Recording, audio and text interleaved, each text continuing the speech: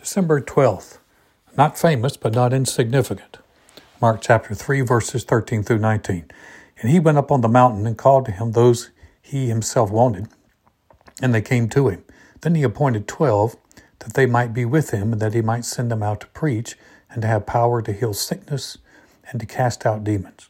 Simon, to whom he gave the name Peter, James the son of Zebedee, and John the brother of James, to whom he gave the name Boanerges, which is sons of thunder, Andrew, Philip, Bartholomew, Matthew, Thomas, James the son of Alphaeus, Thaddeus, Simon the Canaanite, and Judas Iscariot, who also betrayed him.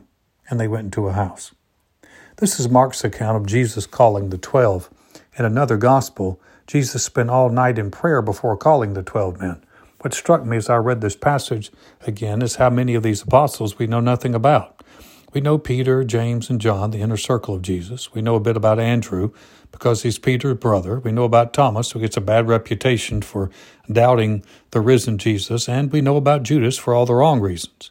But what about Bartholomew, the other James, Thaddeus, and Simon the Canaanite?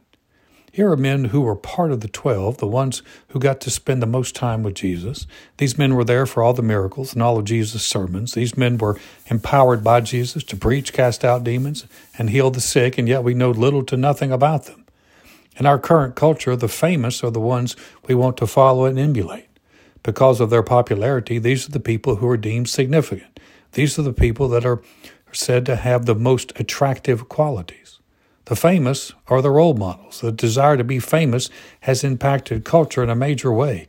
One of the biggest career goals of American youth is to be a YouTube influencer. To be seen means everything. But does it work out that way in God's kingdom? God's kingdom works off faithfulness and obedience. God's kingdom looks more for fruit, not fame. These apostles that we know so little about were effective in fulfilling the plan that God had for them. Although we don't know much about them, we do know that they were able to spend quality time with Jesus. We do know they helped to spread the gospel after Jesus had ascended back to heaven, that they were with the other disciples in the upper room when the Holy Spirit was poured out. Historians tell us that they were martyred for the cause of Christ, and they will occupy a place of prominence in God's eternal kingdom. These men may not have been famous in Christian circles, but I don't think we'll ignore them when we get to heaven. We'll most likely treat them with great honor and hopefully get their perspective of how it was to walk with Jesus. Application. Because of our celebrity culture, we tend to think the greatest Christians are the ones we know about. The famous preachers and singers are the Christian cream of the crop. But are they? What about the scores of faithful believers who are not known but highly effective for God's kingdom? What about the quiet ones who pray and serve behind the scenes to make ministry more impactful? I believe that when they are passing out rewards in heaven, we'll be surprised. Who is that? And I never heard of them, may be common phrases. But remember, the things that are important to men are not so important to God.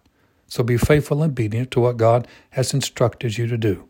You may never be well known, but you can be highly significant.